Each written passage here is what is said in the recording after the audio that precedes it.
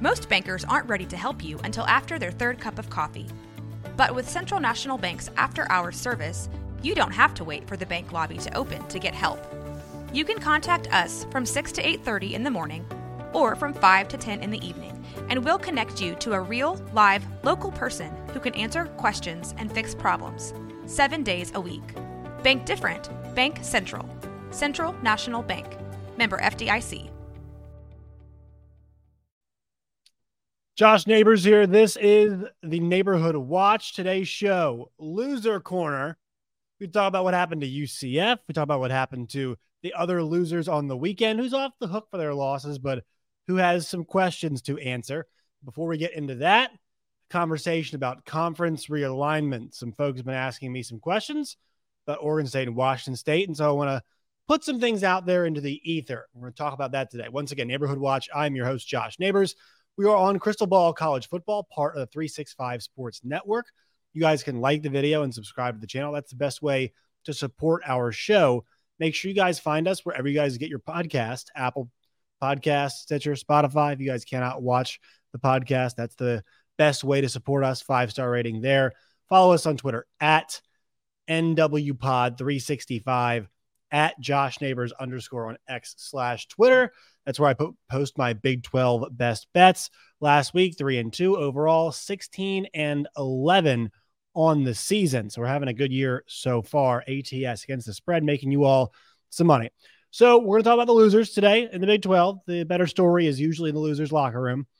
But I want to talk about some conference realignment stuff first, and specifically Oregon State and Washington State and what's happening with them, what's real, what's not. And I want you all to know this, that I have covered the Big 12 and conference realignment by extension, but starting with the Big 12, I have been covering that for, 3 years, over 3 years, right? It'll be 4 years in January. I've been covering it since 2020. Like third, fourth year, whatever, like my fourth year doing it. But I did it for SiriusXM. I did it for Locked On Big 12. I do it here for the 365 Network and the Neighborhood Watch and Crystal Ball College Football. I have done it in a variety of ways, covering this league, and I've done a lot of conference realignment coverage.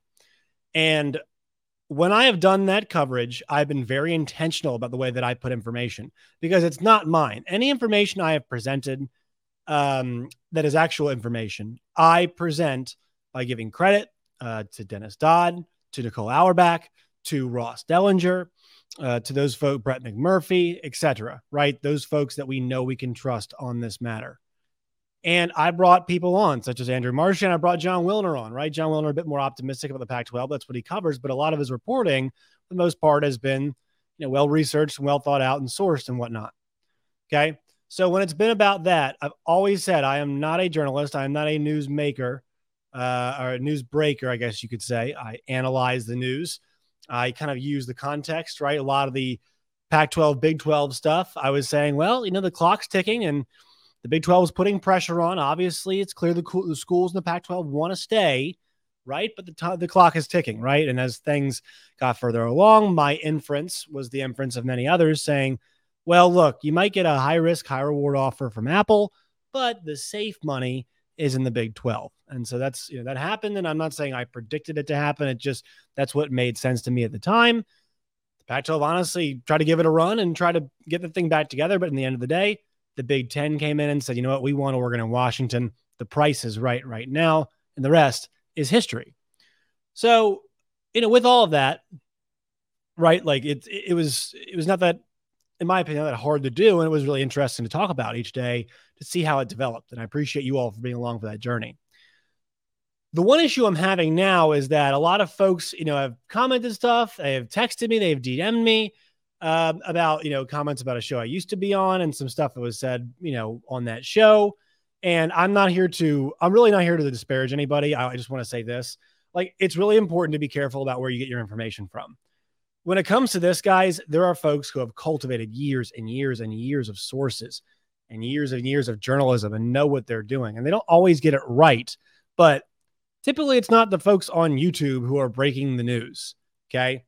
And so when I hear about, Oregon State and Washington State to the Big 12 and a conversation about that, or them getting $300 million from the college football playoff, it's hard not to laugh at it a little bit, because here's what I'll tell you guys. Like, from those folks who have nailed the conference realignment stuff, the Pete Thambles of the world, the Brett McMurphys of the world, that's in the Ross Dellingers of the world, that's not been reported anywhere, right? That's not been reported. And usually you can, and you know, Andrew Marchand, even another guy who said, hey, Colorado's the one to watch. Guess what, Andrew?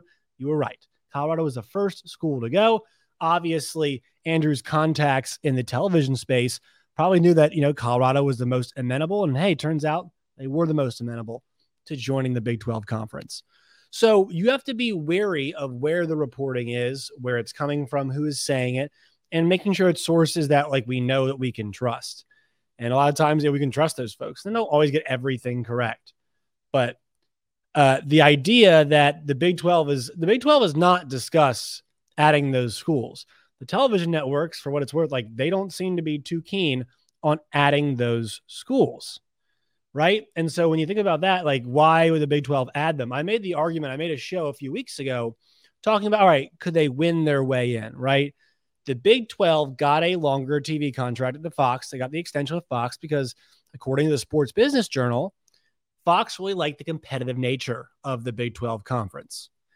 And then, so you think about that. Okay, well, if you had Oregon and Washington, you know, in a year like this, let's just say OU and Texas weren't in the league, it'd be nice to have schools like that, because guess what? They'd be two of the better teams in the league. Totally true, right? Then comes the issue of, okay, well, that's great, but what do they bring to the league? Are they bringing a large television market? Are they bringing in money? Do the TV networks value those schools? And the answer is seemingly no, or at least not enough, right? And not in a way where look, guys, they're running the show now. I mean, think about it like this.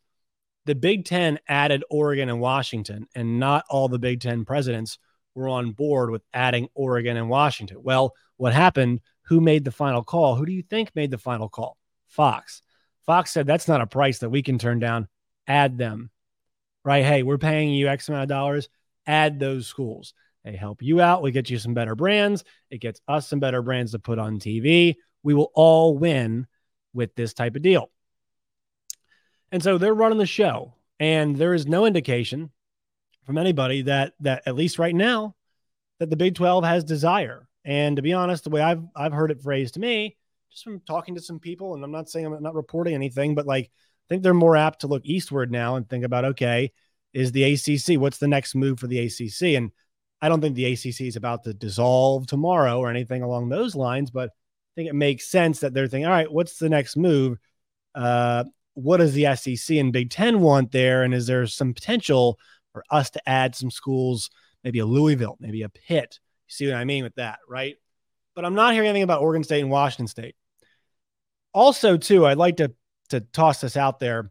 Oregon State and Washington State are currently in a battle because they want to maintain the IP of the Pac-12, right?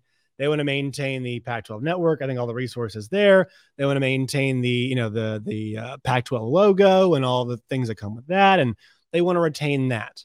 And I think they want to kind of, it might be the best case for them is to try to revive that. So I think that's what they're trying to do. And obviously in this court case, they want to be the ones calling the shots, making the decisions when it comes to what the actual future is. There is a fear there. I was reading from an local NBC affiliate. The fear with that, situation is if the other Pac-12 schools, the outgoing ones, got their way, they might just shutter the league altogether. That is kind of the concern there, right? What I do not think is this. I do not think there is a shot in hell that the conference commissioners who run the college football playoff are going to allow Oregon State and Washington State to be their own conference and to get an automatic qualifier bid. Could you imagine a 6-6 scenario where 6 best ranked conference champions get in and you have 6 wild cards, whatever? Why would anybody allow a 2-team conference to submit a champion? I mean, it's just not fair. And I don't think it's something that would be allowed. Also, too, like the amount of money that they can bring in, guys, their NCAA tournament shares would be less. Their bowl shares, they can't fulfill bowl contracts. Like, you have a bunch of bowl contracts. You can't fulfill those if you have 2 teams. That's why they want to backfill it and they want to try to structure it that way. That's why this is kind of like what happens here is interesting to see what it looks like. But a 2-team standalone conference is not, at least in my understanding, that's not going to fly. Like, that's absolutely not going to fly in terms of a college football playoff spot. Maybe as an at-large, maybe in like the Notre Dame sense they could get in, but it's going to depend on who is actually in their schedule. Who are they challenging themselves up against? So I think all that stuff matters when you think about like, all right, what's next for them? Because the idea that those two schools are going to sit there and collect a $320 million check because they've still got access to the CFP, they've access to the bowl games. Like, the Rose Bowl and the Pac-12 are that's done. Like, that's done. There is no way, even if they try to fight them on that, the Rose Bowl would like be like, no. And if they had to take legal action, they would be like, this is not what we agreed to. Us having to fulfill this. And I don't know the legal, like the writing in the contract, but obviously the situation's changed. It'd be totally unfair to hold the Rose Bowl to the standard of that contract, because they're not getting, the Pac-12 is not delivering what the contract stipulates, like they're not delivering a quality product. They're not delivering, it's not in the spirit at all of what we're trying to accomplish here with the Rose Bowl game. And also a lot of that's going to get folded into the college football playoff. We know the Rose Bowl has agreed. It took a little bit of time, but they did agree. So, say what you want. Like we'll see what happens with this legal fight, and they're trying to hold on to the IP, but they're not just going to get some fat payout because they're still a conference, like a 2-team conference. Why in the world, when you are restructuring college football, would you be like, yeah, let's give these teams an absorbent amount of money? It wouldn't make any sense. It would not be allowed to happen. Like, who would sign off on that? Who would sign off on the fairness of that? Who would sign off on like, our schools could be using that money, right? That money's still there. It's just, it should be distributed elsewhere. You can have a 2-team conference getting paid what a 12-team conference would get paid. That would make absolutely zero sense. It just won't happen. I mean, guys, if that happens, like my head would explode. If those two schools were able to recoup like 9 figures off of the new television contract for the 12-team CFP, my head would explode if they were able to get that in. And I've not seen it reported anywhere. I know Navigate had something that folks were pointing to. I saw it on one of the shows, obviously, Locked on Big 12. I saw it on there. But those numbers, to my understanding, were before that all these conferences broke up. And I looked it up today. I tried to see if there was newer numbers that might have reflected that situation, and I didn't see anything. And I don't think you can project what's going to be made when you've got no idea how many teams are going to be in the league. So the reason why I wanted to say this, guys, is just like, we have to think logically about this. Okay. If you are not seeing it anywhere, you're only seeing it on a place like YouTube, like, you need to think about what it is it actually is being told to you. And I would say the same thing. If I ever said something you're hearing just from me, like, I wouldn't trust it either.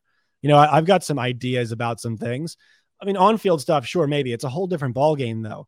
This is like off-field stuff that people who have cultivated years and years and years of sources have, and they're hired by incredibly reputable places. It's not people with a couple hundred Twitter followers or a couple thousand Twitter followers, whatever. Like, I've got a couple thousand Twitter followers. It does not make me an authority on anything. In terms of like reporting and whatnot. I covered the Big 12. I think I have a pretty good idea of the league. And I think I understand, I have a good feel for football and basketball. And I've worked with a lot of folks who have played both those sports at a high level, and I lean on them for knowledge. And I use my knowledge of the league that I've gained through the years of coverage of it to make the best opinions that I can. I use my inferences, all those kinds of things. But, I just want folks to be careful, and just like, I'm not going to talk about much more with the Oregon State and Washington State, because there's been nothing. I mean, Brett McMurphy said it last week, and he is rarely wrong when it comes to Big 12 things. He says there's no there. All right. And I think that's kind of where I'd go with this. I'm not going to chase the clicks. This is one of the last things that we're going to do until we get some kind of update when it comes to Oregon State and Washington State, because the football is more interesting and there's no actual proof that, like in terms of Big 12, we'll talk about their future, but there's nothing out there that says Oregon State and Washington State are joining this league. It's not been reported. In fact, the contrary has been reported. And at least right now, there's no momentum for that. So I think we have to be thoughtful about what we're seeing out there, because, I'm disappointed when people pursue that. I mean, guys, look, like the folks that I have on my show, Like if I have Robbie or John Kurtz, Robbie Triano or John Kurtz on my show, like we're not reporting. We're talking ball. We're talking about the league normally. We're talking about Brett Yormark. We're giving our thoughts about, hey, Spencer McLaughlin and I, same thing, like he's locked on Pac-12.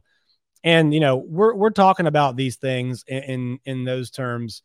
We're not reporting anything. It's not what we do. And, I'm sure that the Washington State and Oregon State might have a chance of recouping some cash, but I don't know at them recouping cash like in the Pac-12 name. Why would they then go to the Big 12? Like, okay, you're bringing over some cameras and some IP from the Pac-12 network. Like, how does that help the Big 12 at all?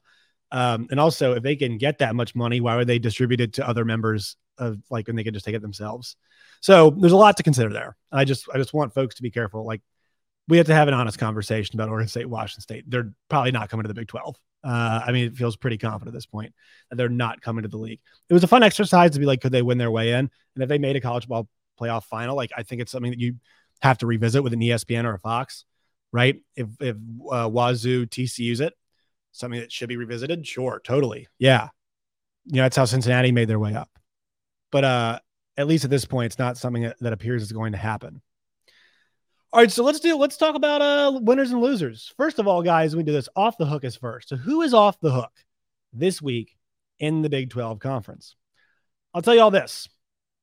Kansas, Iowa State, and Cincinnati are the three.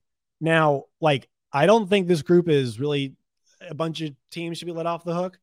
KU should, guys. The fact that game was close, credit to them for hanging in there. The Jalen Daniels thing is really sad, and I think we'll get an update on that as the week goes along, but it sounds like he's just battling it's just a nagging back injury, which if you've had back issues, you know how tough that is. Iowa State, they got thumped by Oklahoma, but all things considered, it is what it is with that team. Like, they did have the crap they went through at the beginning of the season. And honestly, I think Rocco Becht is getting a little bit better. I think he has improved. I think their offense is getting better. There's still just a deficit personnel wise. And that game was fun for a second. Then it wasn't. Cincinnati, they have some decent players in some spots. They can run the ball pretty well. Emory Jones is not good, and they're not good at finishing drives. They make a lot of mistakes, and they're not good in the areas where it really matters, right? They almost let Pittsburgh back in the game. They were really impressive in that game. You think I think Scott Satterfield is actually going to do a pretty good job. I just think it's a slower build than what we're seeing right now. You lose to Miami of Ohio 31-24. You lose to Oklahoma 20-6. You lose to BYU 35-27. You're losing different kinds of games. You're not better in the margins. And I know Emory Jones threw for 3 touchdowns in that game, but they had to, they scored 17 points in the second half of that game, and he made some mistakes early in the game. I think he did a pick 6. And he's their leading rusher in this game too. So he played well, but it doesn't feel like I'm depending on him all the time, right?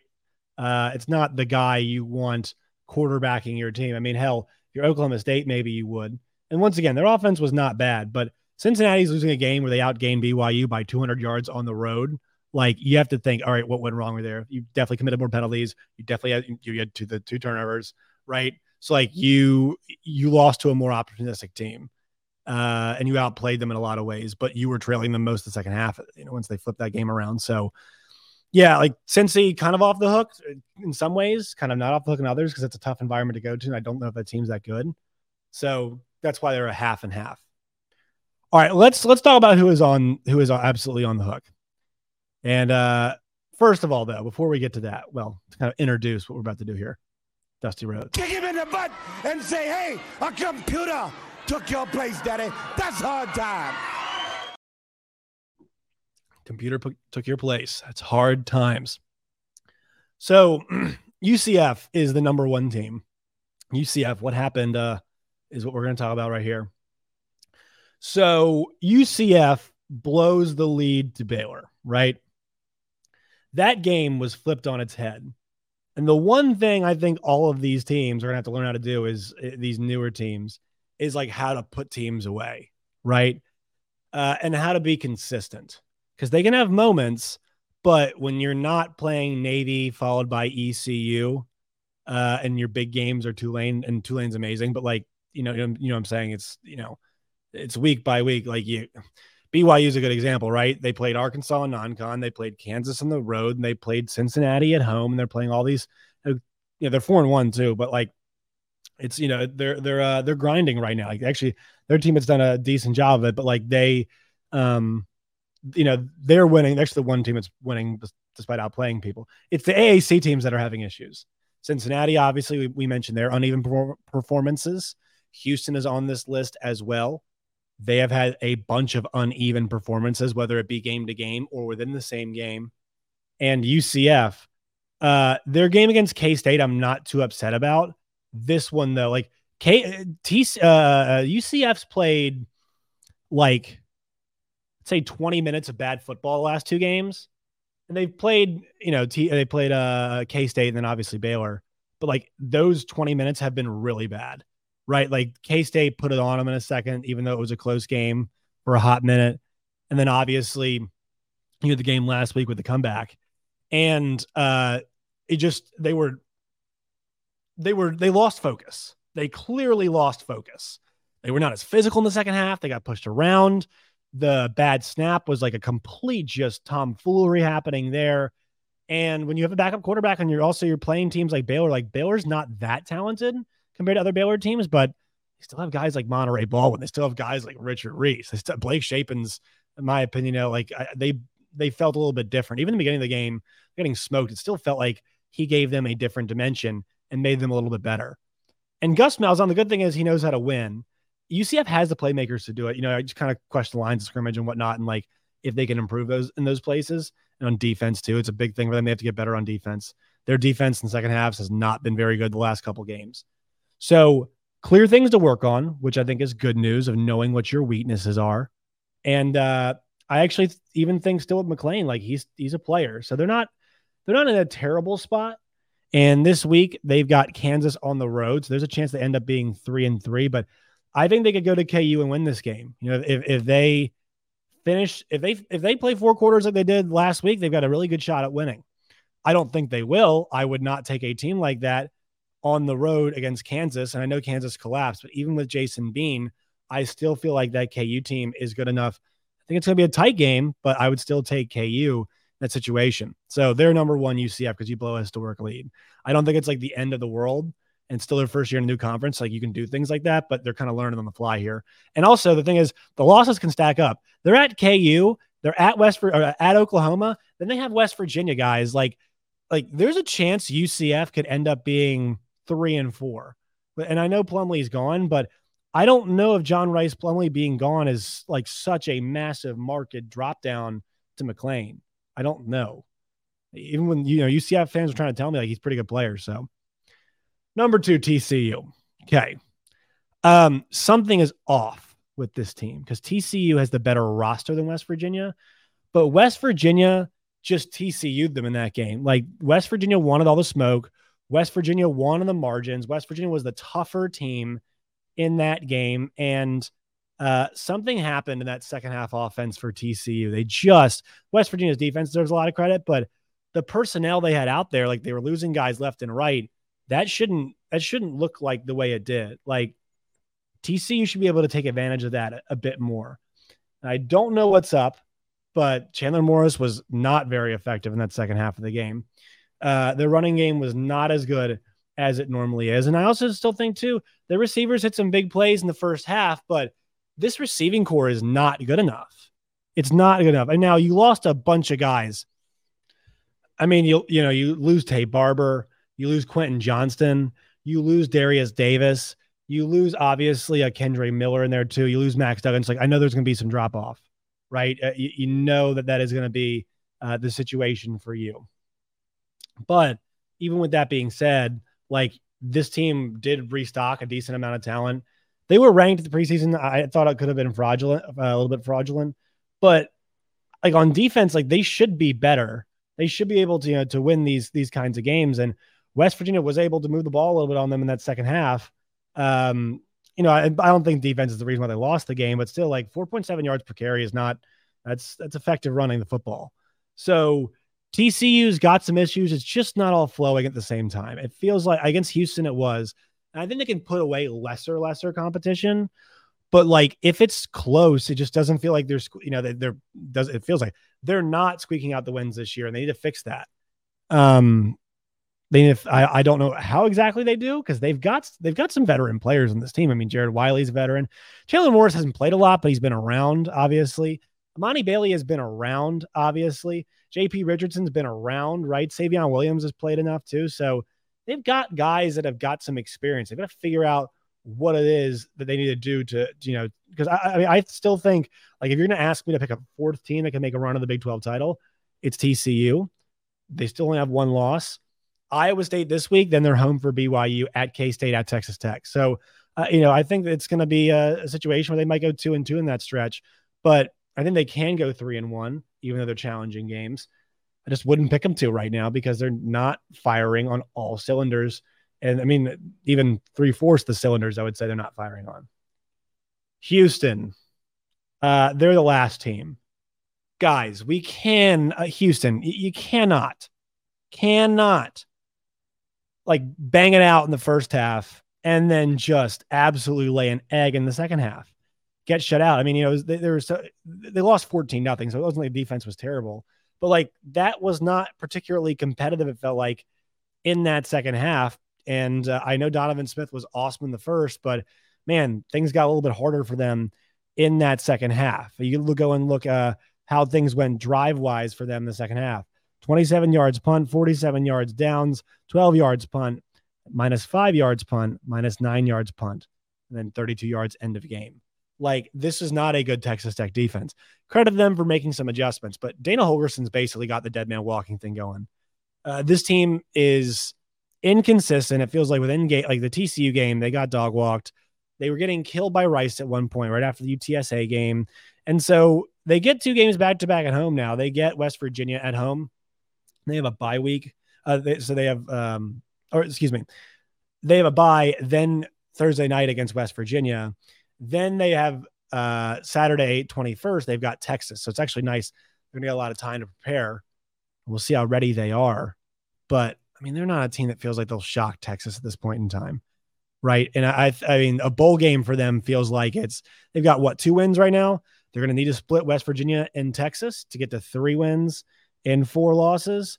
And then they're going to need, UCF, Oklahoma State, Cincinnati. Like, those are winnable games, but also you've got at K-State, at Baylor.